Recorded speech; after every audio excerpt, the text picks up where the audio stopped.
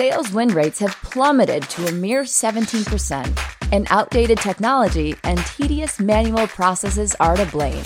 Meanwhile, managers lack the visibility they need to hold their teams accountable.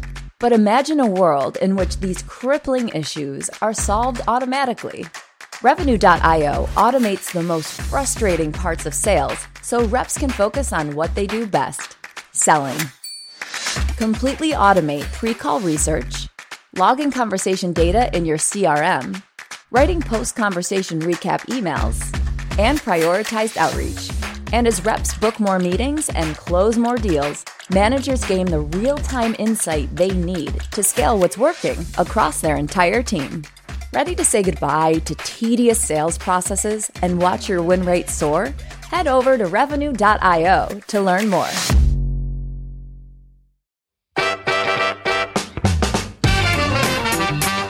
Well, then, isn't that one of the disconnects in sales, is that people really perhaps have the wrong sense of mission? So when we look at performance issues, or more broadly across the sales profession, is that you define sales as a service, which I do as well. Are people aiming at the wrong target? Oh, I think they are. Yeah. You just opened up Pandora's box there with that because, I talk about this in the book. It's not what we sell. It's not even how we sell. It's why we sell, to really steal a line from Simon Sinek. It's the outcome we create. And this is what you have to get focused on. Hi, friends. Welcome to the Sales Enablement Podcast. I'm your host, Andy Paul. Now, that was Mark Hunter, and he's known to many as the Sales Hunter, for which you can thank his parents for that fitting last name. Now, Mark is a well-known speaker, corporate trainer, and author of several books on sales, including High Profit Prospecting. And today he's joining me on this episode of Sales Enablement, which is episode 761, to talk about his new book titled A Mind for Sales. Now, Mark's book is not about whether sellers are born or made. As he suggests, it's not whether you're born with a mind for sales, it's how you develop your own mind for sales. And so today, Mark and I are going to discuss the sales behaviors and mindsets that enable you to become truly customer-centric in your selling, to be more productive in how you use your limited sales time, and most importantly, how to be more effective in your sales interactions with your buyers. But before we get to Mark, I want to let you know that all of us who work to produce this podcast are incredibly grateful for all of you who support us by listening to the show, telling your friends, sharing it on social media, and most importantly, subscribing to the show and giving us your feedback in the form of a rating or review. So thank you. All right, let's jump into it. Mark, welcome back to the show. Thank you for having me on. It's always great to talk with you. It's always a pleasure to talk with you. And I don't know, you're probably high on the leaderboard in terms of repeat appearances on this show. So not quite like Saturday Night Live where we bring out the custom-made blazer for you, but we'll come up with something. Can I at least stop by the gift shop and pick up something for free or what? Next time in New York, swing on by. You got it. Okay. All right. So you've got a new book coming out. Yeah. Called A Mind for Sales. So first question has to be is, do you have a mind for sales? Well, wait a minute. Hold on. Wait a minute. That's not a question. Yeah, you know what? What's funny is I never actually come out and answer that very specific question, but I define sales. Sales is helping others see and achieve what they didn't think was possible. Right. You do that in the book. Yes. And if you're not willing to do that, then you can't even begin to think that you have a mind for sales. Well, but then isn't that one of the disconnects in sales, is that people really perhaps have the wrong sense of mission? And so when we look at performance issues, or more broadly across the sales profession, is that you define sales as a service, which I do as well, are people aiming at the wrong target? Oh, I think they are. Yeah. You just opened up Pandora's box there with that because it's not what we sell. I talk about this in the book. It's not what we sell. It's not even how we sell. It's why we sell, to really steal a line from Simon Sinek. Mm-hmm. And it's the outcome. It's the outcome we create. And this is what you have to get focused on. This is what sales is. Sales is about creating outcomes.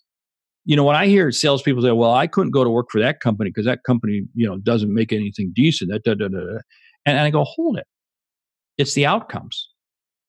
When you focus on the outcomes and how you are helping people, well, we don't sell B2C, we're B2B, business to business. Excuse me, but every business is comprised of people. Mm-hmm. So any way you look at it, we're dealing with people. So really this comes back to another piece that really what is sales? It's about creating relationships to understand what your needs are and how best I can help them, how best I can help you.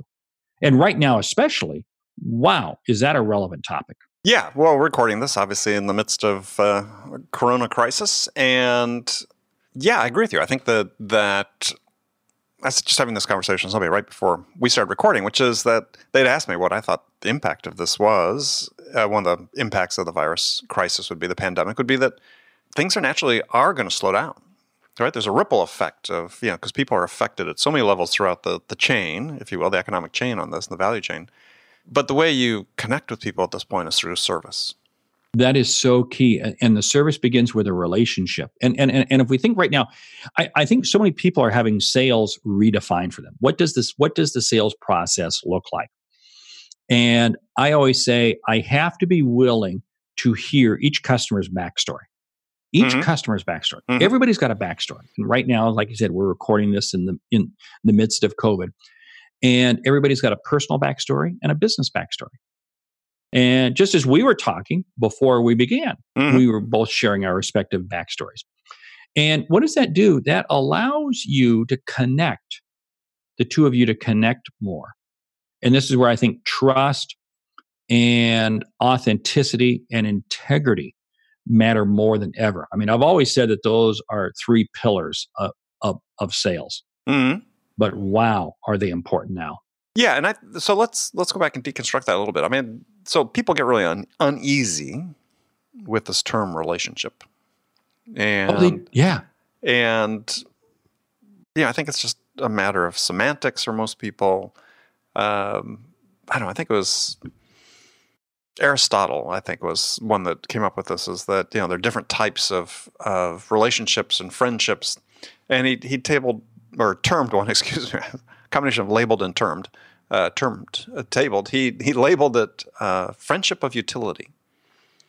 Isn't that really what you're trying to do with your buyers? It's a functional, utilitarian connection you're making with the person. I mean, there's not a personal and feelings that are involved and so on, but I think people get so confused. They think they're making friends with their prospects, and it's not about making friends. It's about making this human connection.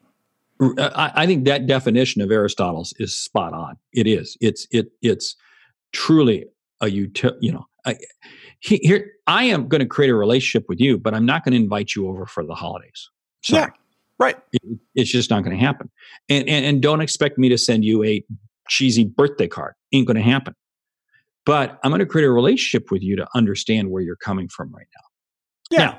Now, it may materialize down the road, but I ain't banking on it. No, and business isn't based on it.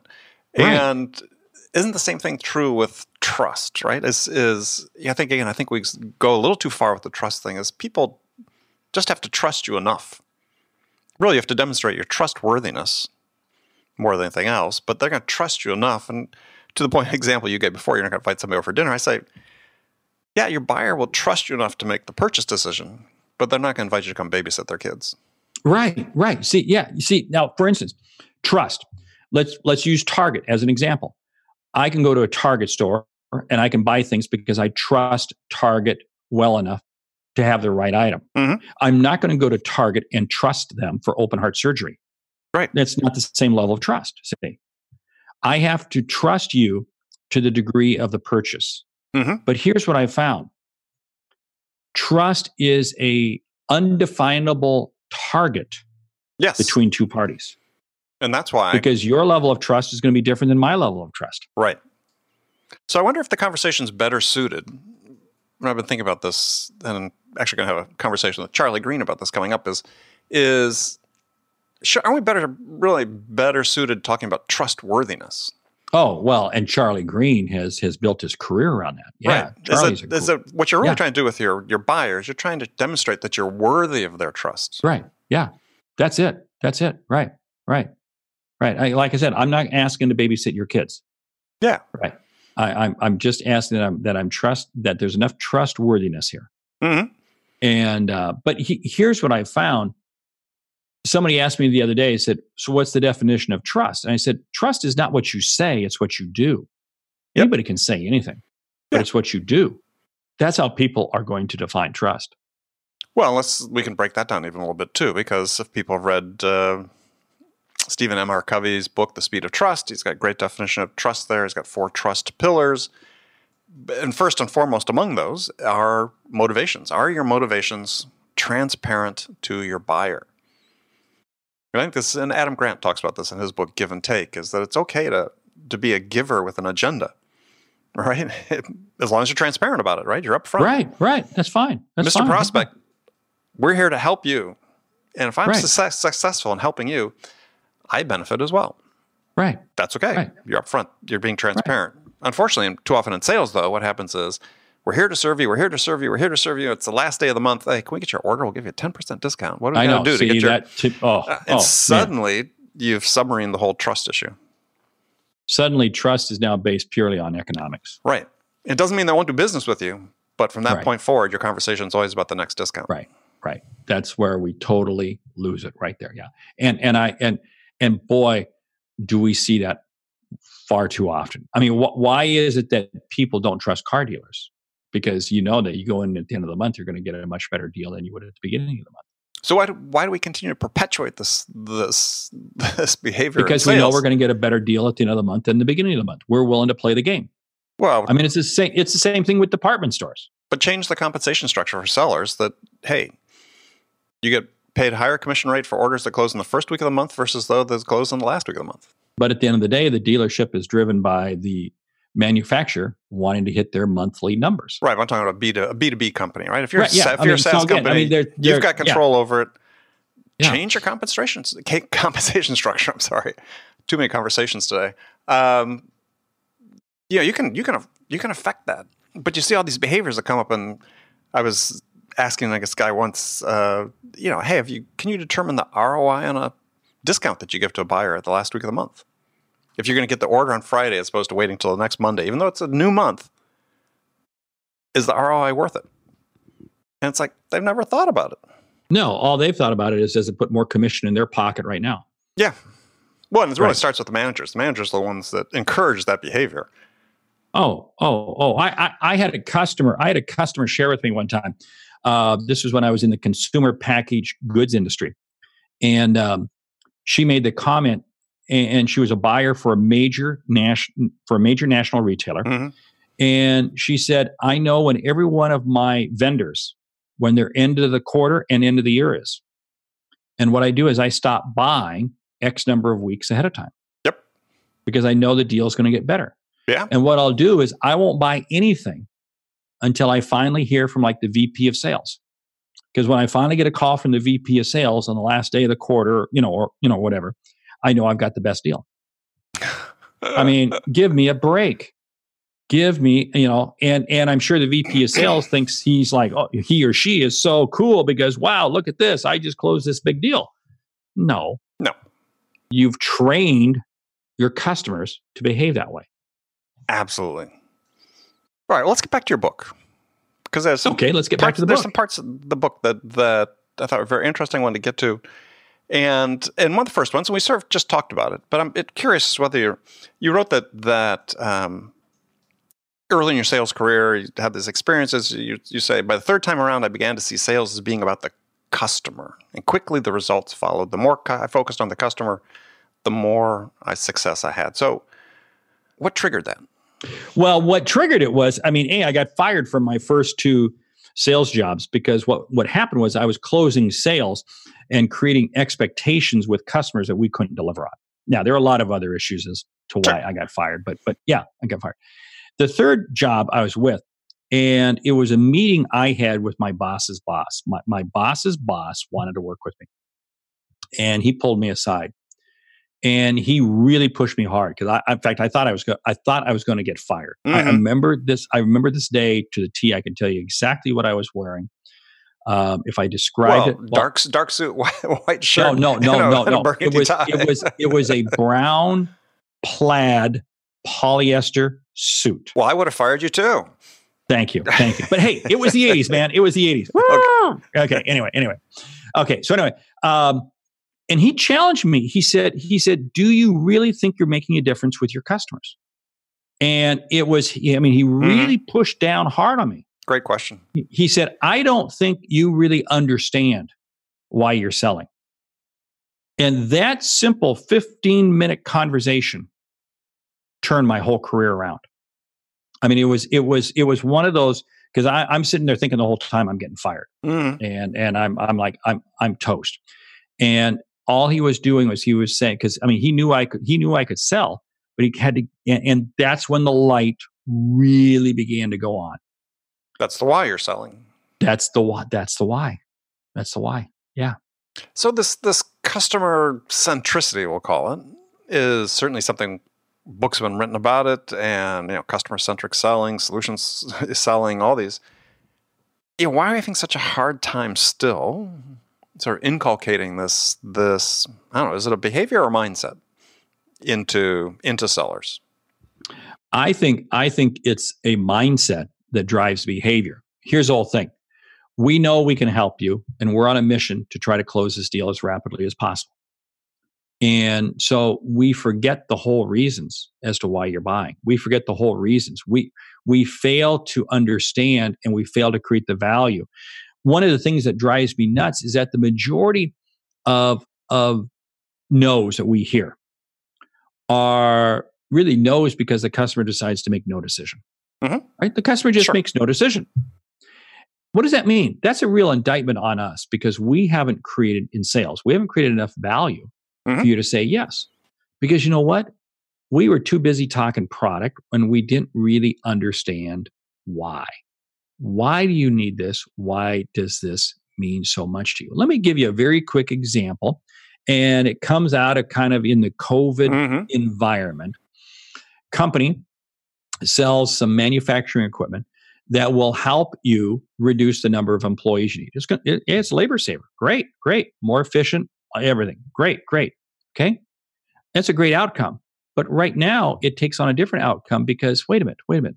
If this allows me to have my employees spaced out better, if this allows me to have fewer employees, guess what? There's less likelihood of me having to deal with COVID on my production line. So really it allows me to keep the production line. See, so the tool is the same, but the outcome and the benefit now has an exponential value. Because now I'm thinking, and this came up in a conversation I was having yesterday with a CEO of a manufacturing firm that's been deemed critical. But he says, I have 15 people on one particular line, and I'm racing to try to find a way to only have 5 or 6 on that line.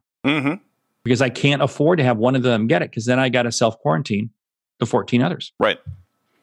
And see, so this whole thing is, if we listen to the customer, they will tell us, but we fail to take the time to listen to the customer. Well, I think this gets back to not teaching sellers what the real mission is. Bingo. Right. And so I'll phrase it a different way. So there's been a lot of work done on decision making, and as one guy has written extensively about it, says, look, decisions basically happen in 2 steps. First step is we define what our options are for solving whatever problem we're trying to solve, right? The second phase is we decide who we're going to solve it with. And I think what happens is too often sellers just focused on the who they're going to solve it with part, and not on how influencing the buyer's decisions and choices about how they need to solve it.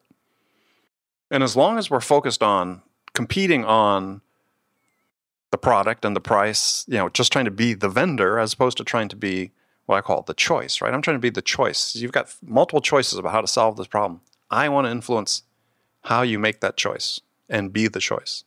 I think that's so spot on, because we've been taught focus on the ICP, the ideal customer profile. A lot of books have been written on that. And so we think once we have this perfect person, they fit this profile, then they're ready to buy. And we fail to realize in there, no, they just fit the profile of somebody who is likely to buy. It doesn't necessarily mean they line up with the outcome of why they will buy. And that's a big difference. Well, yeah. And we have to be willing to sit there and listen. And there's a piece in the book where I sit there and I talk about it in my other book, High Profit Prospecting. And that is the whole deal of asking questions. And what I always say is when I've reached a level of confidence with you and you've reached a level of confidence with me, I'll know that when I can ask you a question that you can't answer and I can't answer. But what does that do? Boy, that creates a real deep conversation. That's cool. That's neat. That's where I really get to where the outcomes are. Agree 100%. And it's I think an artifact of how we sell these days that we say, look, discovery's in this box. We do discovery in this box. And then we stop asking questions. And instead, what you sort of think about is that on every interaction with a buyer, I'm trying to do four things. I'm trying to deepen the connection, deepen my discovery, deepen my understanding, and deepen the value that I give them. I love it. And if you do that, then you're saying, look, every time, to your point, we haven't asked enough questions to get to the point where neither of us knows the answer. Well, you got to keep asking questions to get that. It doesn't all happen just in one call, and then you check the box and say, we move on. I think that is so spot on. But see, what it comes back to, because we've been so ingrained the process. And the process is driven by our sales stack, the tools that we have in the sales stack. And we forget that the most important tool we have is our mind. That's a pretty darn good tool. Yeah. It really is good if we use it occasionally. Steve Jobs had a great line. Why is it that we hire really brilliant people that are smarter than us, and then we tell them what to do? Right? Yeah, I hadn't heard that in a long time, but that's a great yeah. saying. I mean, but that's endemic to sales, right? It's not just endemic to sales. I think it's endemic to business and everything. Sure, in business, but we're talking about sales here, right? This is what we do. I was actually just having this conversation on another show before you and I started talking today. It's like everything's so compliance oriented these days, right? We got this process, and we have our tech stack, and there's nothing wrong with the technology. I mean, I use it, but it's like it doesn't control how I sell, right? It supports how I use it in a way. It supports how I sell. But for so many of our young reps, they reach out to me, they listen to the show. It's like frustrated because they feel like they're better than they're performing, but they're being forced to perform within a box. Right. And following compliance in your sales stack is not going to help you win the President's Award and it gets you to the trip to Hawaii. It's achieving the results. Yeah. Well, because the top sellers break the rules. And I find so many people, what they do is they just, I know several salespeople right now that are absolutely struggling in what they do because they're trying to follow the process step by step by step by step. And they wonder why they're not successful. Well, because the process was driven as if everything is a blanket statement. If I say this, they say this, they say this. Those are blanket statements. Now, those will really work if you're selling blankets. I don't know about you, I don't know about me, but I've never sold blankets. So I can't deal with blanket statements. But this is what happens. We create this blanket process. And we over systematize the process. I mean, I will never forget at a Dreamforce event a number of years ago where somebody had created an app that when you get ready for the presentation, it will automatically tell you when to call for Uber. Okay, excuse me. Do I really need an app for that? But I mean, think about this. I mean, it's over. I want to have a conversation with you. And that conversation is not going to be driven by a sales stack, tech stack, whatever we want to call it. It's a conversation. Because when I have a conversation with you, because this is the whole thing. A lot of people say, well, B2B decisions are not emotional. Garbage, they are. Yeah. They're emotional, supported by fact. Yeah, that's been established beyond a doubt. We shouldn't even be having that argument anymore. Yeah. I know we shouldn't, but we do. It's just here's the criteria. And oh man, even government contracts, it's low cost provider.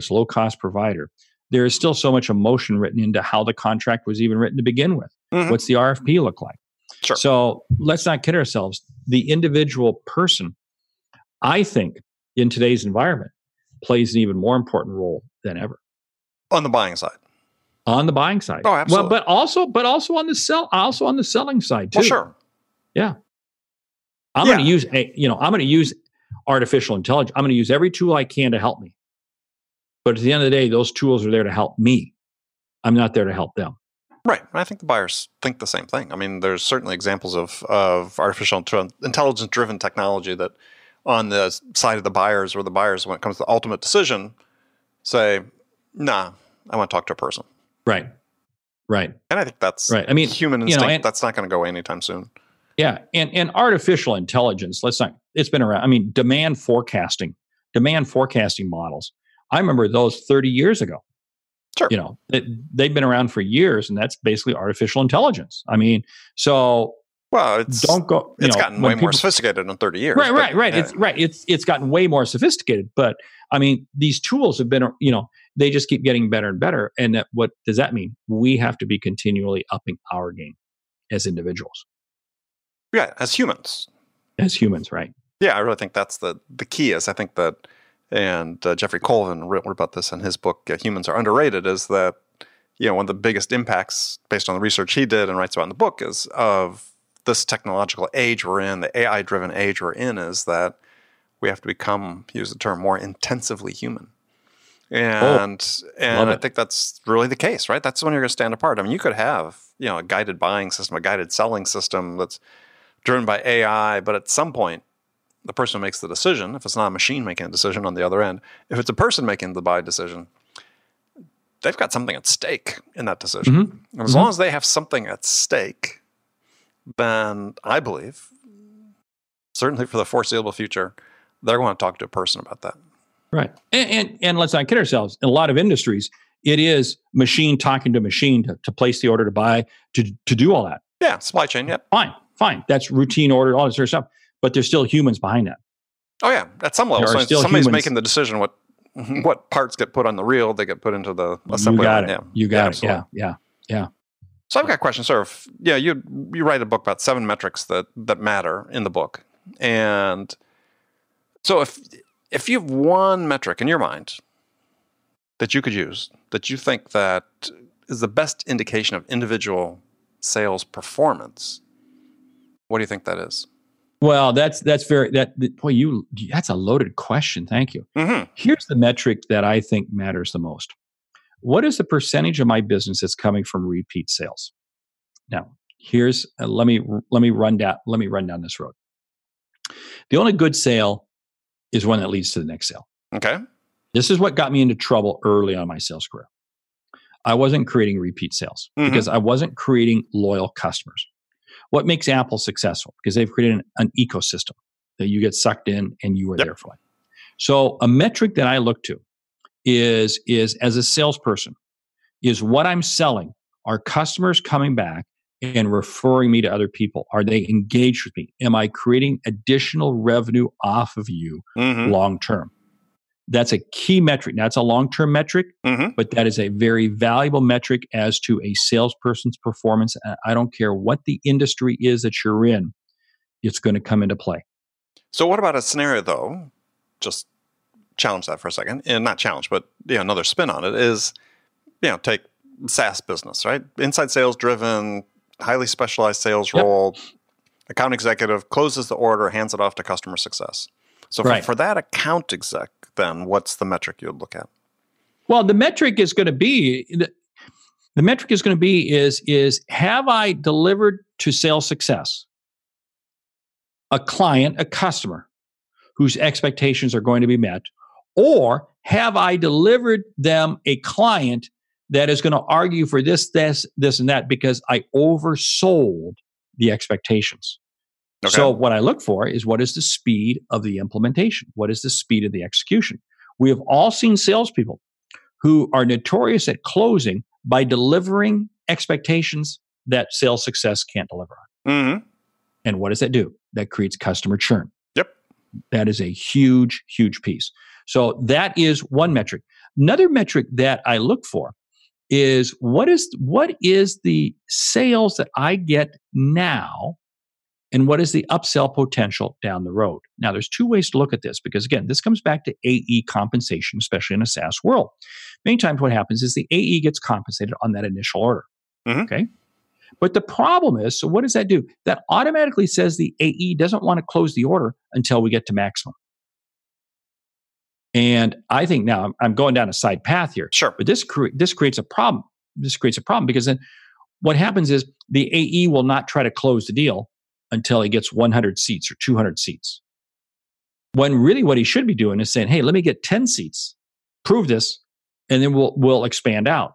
You know, you've been a champion. You were a champion very early on of selling fast. You know, speed sells, and very, very critical. But see, the compensation models in a lot of SaaS companies works against that, which is really wrong. I think. I just want to get you in, and then I'll scale you up. I will scale you up from there. I'm sorry. I went down a tangent. It does raise a question though, and which is, we can talk about it or not. Which is, I mean, we've have a certain structure in a lot of these companies, inside sales companies, with the specialized sales roles, and I think an argument can be made that you should be keeping the account execs involved longer. But I have another question I want to ask you though instead of that one. So when you make it free time, we'll come back to that one. Because it triggered a thought, and I've had this thought reading your book about the metrics that matter and so on, is it time to get rid of quota as a measure of performance? Oh, you're not going to. You're never going to. Why? Because we are a publicly traded world that we live in, and you have quarterly earnings. So I think you're going to have a hard time getting rid of quota. I'll give you an example. I was working with a company about a year ago, and they did not have quotas. In fact, they did not pay commission. Everybody had a base pay. Let me tell you something. They changed things around. They put in place quota and a bonus incentive commission. Sales went through the roof. Very interesting. What happened? Well, now salespeople could see why they were working, what they were working for. And let's not kid ourselves. I do believe in the scoreboard. And I talk about it in the book in terms of the scoreboard. Should you unplug the scoreboard? Because the scoreboard creates a lot of wonky things. And I get it. Creates distortions. How many times do we sit there and make sales calls just for sake? Well, my boss wants me to make umpteen sales calls per day. I guess I better do it. Wrong. I could care less. Especially if you have a manager who's a spreadsheet jockey or the dashboard junkie. I call him Dashboard Dan, who just looks at the dashboard and says, this is where the team sucks. So there's some arguments there to unplug the scoreboard. And I do. And I talk about unplugging the scoreboard. But I don't believe that you can take away quotas completely. Here's what I find. Top performing people, and again, I talk about it in the book, top performing people don't use the quota as their number. They set something even higher. And if I look at top performing people, they always set their own metrics. They always set their own measurements. And that's why they're top performers. And that goal, that objective, my number for the quarter is purely, I'm just going to be passing through that because my goal is to get even farther. See?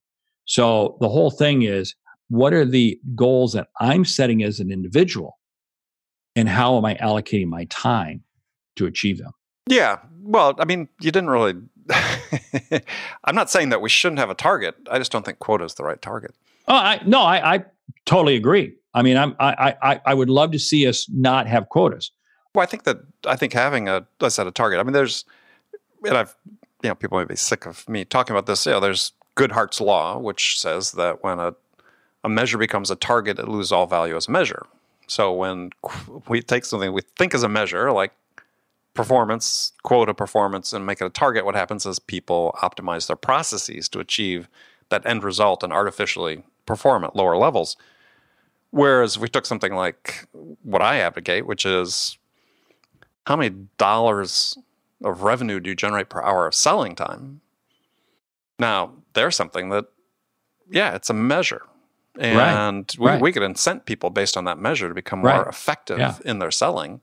Yeah. And I bet you, on balance, teams would perform at much higher levels across the board if they had that type of measure and accountability than quota. So I'm a big advocate. Time to deep six quotas. But probably the advocate that would have, no, I don't even think Jack Welch would have been in favor. Again, I mean, we are so ingrained in the quarterly earnings and so forth. But I know myself. Well, it's because management's lazy. That's why we keep quota. Management is lazy. I'm not, I mean, believe me, I would hit quota at the end of week 11, and it was amazing how I shut down. I could easily drive past it. I could have easily driven past it. Yeah, but I'm saying management's lazy because the reasons you talked about is, we've got these systems in place, and yet, at the execution level, at the individual contributor level, certainly in inside sales, we've adopted these models over the last 10, 15 years, highly specialized sales roles, which I'm a big advocate for. I think it makes a ton of sense. And we've continued to evolve those. And we look at the way we structure management and the way the management's set up, and it hasn't fundamentally changed in the last 100 years. Oh, I totally agree. So we're using these. Why are we using this measure quota that came up with 100 years ago when we've completely transformed the way we're executing sales on the other end? It just makes no sense. And so again, I think it's just pure laziness. This is the way it's been. Well, we're changing how we're executing sales. Why don't we change how we actually manage and measure what constitutes performance? Should I get off my soapbox now? I'll let you stand up in a publicly traded company, Fortune 500 company, and have that discussion with the CEO and the board of directors. Well, there are companies that are doing that, though, that aren't. Yeah. I mean, yes. That are publicly traded. Yeah. Yeah, but it's still it's more of an outlier behavior. Oh, sure. I think over time it will become more adopted. Well, if they get serious about performance, that's the thing, is they're not really serious about performance. I mean, most management teams are just serious about the status quo. They are. That's what it comes down to. Bingo. So if you really gave a crap about enhancing performance of your sales team, yeah, you'd tear up your playbook as far as how you manage it and start from scratch. Yeah. But you didn't write about that. But that's a topic that's. But you know what? That would be a cool next book. See, there you go. You've given me an idea for the next book. Oh, okay. Good. And I'll even let you write the foreword for it. How's that sound? Better yet, I'll co-write it with you. There you go. Okay. Perfect. All right. I'm putting it in my calendar. So the other thing that was interesting, not the only other thing you talked about, there's a lot of interesting things in the book. People should definitely pick it up and read it, is you talked about the best sales are the ones where the need to negotiate never enters the conversation. And I agree. I'm not sure you and I arrive at that point via the same route, but I agree. So how do you avoid it? Well, this is where I say sell first and negotiate second, because if I've done such a great job of selling, and selling is the dialogue. That's the discussion. I understand your needs. So I understand your needs, your outcomes so well. And you know the critical need as to why you need to work with me, that there's no need to negotiate. It just becomes such a no-brainer, because there's also a level of trust that exists. Trust for that transaction. Like I said, not trust to babysit your kids, is what we're talking about. But all of those comfort pieces are there that you say, yeah, this just makes sense. Yesterday, I bought a major software package for my company. Mm-hmm. And I might have been able to negotiate a deal in light of the economy and everything.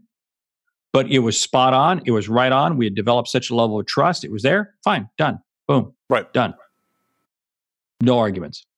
Yeah, and I think when you talk about things more complex, because I agree at the same point. I think sales should never be negotiating, because first of all, they're horrible negotiators.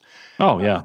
Is that when you're doing something a little more complex, if you're in there really helping the customer define what it is they need to do to solve the problem, is you've reached agreement on what this solution looks like. And I draw the analogy, it's like a Jenga tower that you built. Right.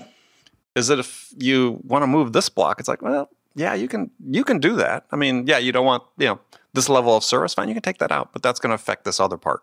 Mm-hmm. And so it becomes this finely constructed integral tower, if you will, that if you just remove one piece, the whole thing's going to collapse.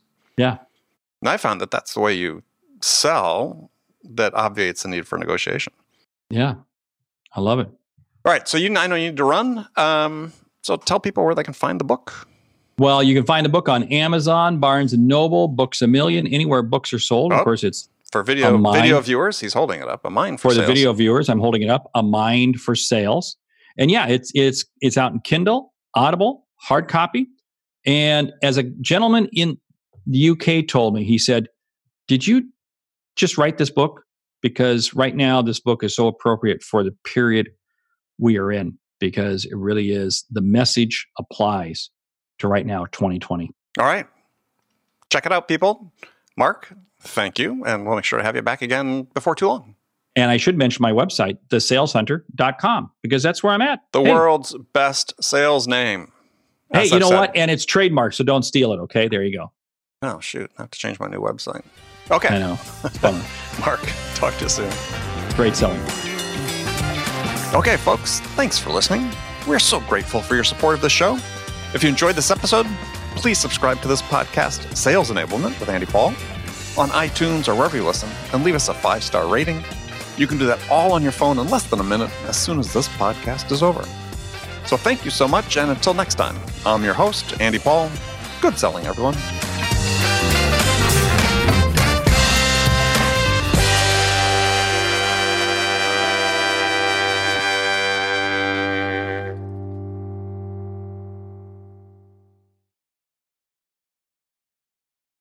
Hey, sales strategists. At Revenue.io, we're not just imagining the future of sales, we're building it.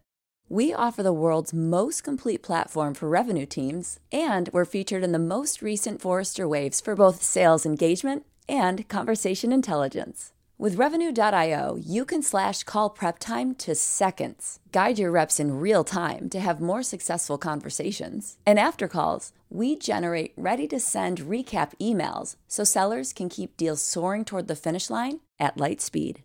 See the future of sales now at Revenue.io.